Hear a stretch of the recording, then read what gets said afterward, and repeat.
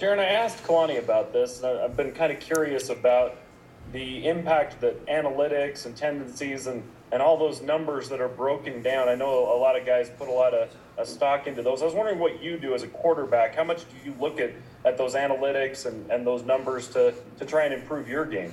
Yeah, we talk about it a lot. We talk about it in meetings. We watch film when we game plan, certain down and distance plays. And then obviously on the field, we have a great way of communicating about those things, so I'm aware of what the book is telling us at the time. And so it's been a big part of our offense and really our whole, three phases of the game for 3 years now and all the success that we've had recently. And so I've really taken that upon myself, meetings and talking to coaches to learn about those analytics and how they, can help us. Is that something you want to see more, less? Is it about right in your opinion? I'm just curious because it's one of those things you can break down everything. So I'm just wondering how much you like it. Yeah, just what we're doing. I mean, we go by the book. We do it as it tells us to because there's been a lot of time spent in researching, the impacts of it, and oftentimes it's gone our way over the last couple of years. There's times it doesn't, but even with numbers, you're still human beings on the field, and you got to go play and you got to make it work. So I'm confident, in the book, and I'm confident when our coaches, make their decisions about, what to do in those situations. Kevin and then Mitch. Hey, Jaron, just given the last month, is this the toughest leadership challenge that you've had in your career at BYU, or really just in general? Not a challenge, opportunity though. Finding ways to keep people positive, keep yourself positive. Really, as a leader, a lot of times you can take stuff on yourself. You can allow a lot of stuff to become burdensome. So for me personally, to stay positive, and then just to find ways to look outward, see the guys that need to be reached out to, see the guys that need more belief in themselves, to kind of strike that belief within them. And in return, it kind of does the same for me. So I want to say it's a challenge for any of our leaders. I'd say it's a great opportunity, though, for coaches and the leaders and all the players really to rally around each other and not worry about anything going on around us right now, but just focus on each other and just, making the most out of the situation that we can. Have you guys Sorry, Mitch. Go ahead, Kevin. Have you guys had any player-led meetings this weekend on Saturday or anything like that after the loss? No meetings yet. Gave guys a day off, recover from the game, spend time with families, watch the film by yourselves, just kind of let it all soak in. But, every Monday we meet together often throughout the season as leaders, as, players with coaches, kind of all of the above. So, again, not trying to make too big of a deal out of it. We just got to find something else to spark us. There's no meeting, there's no speech that can get you out of the situation that we're in right now, and we've learned that after a couple weeks. So we just gotta find a way just to get through this.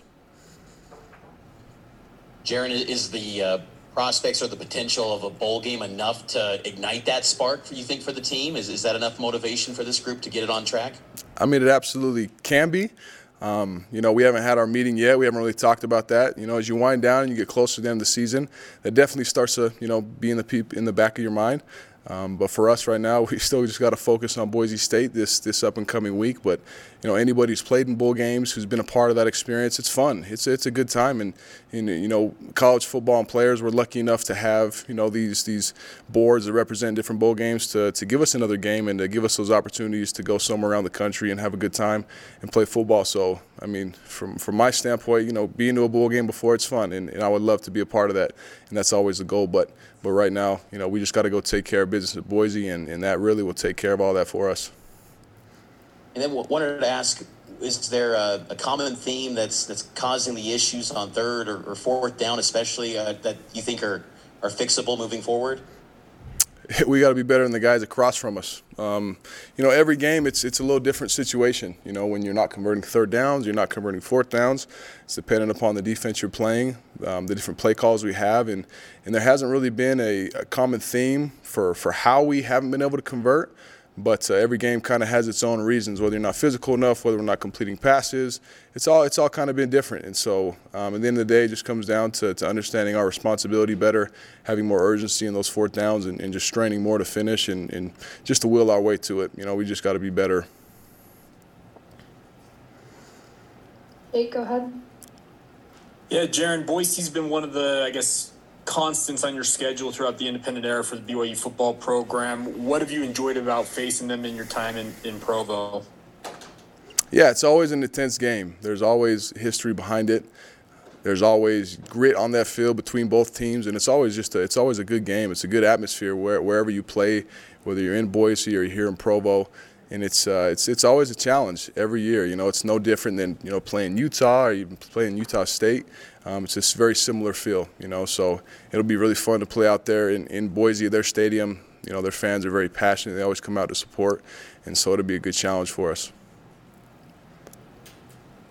We'll take last question from Jay.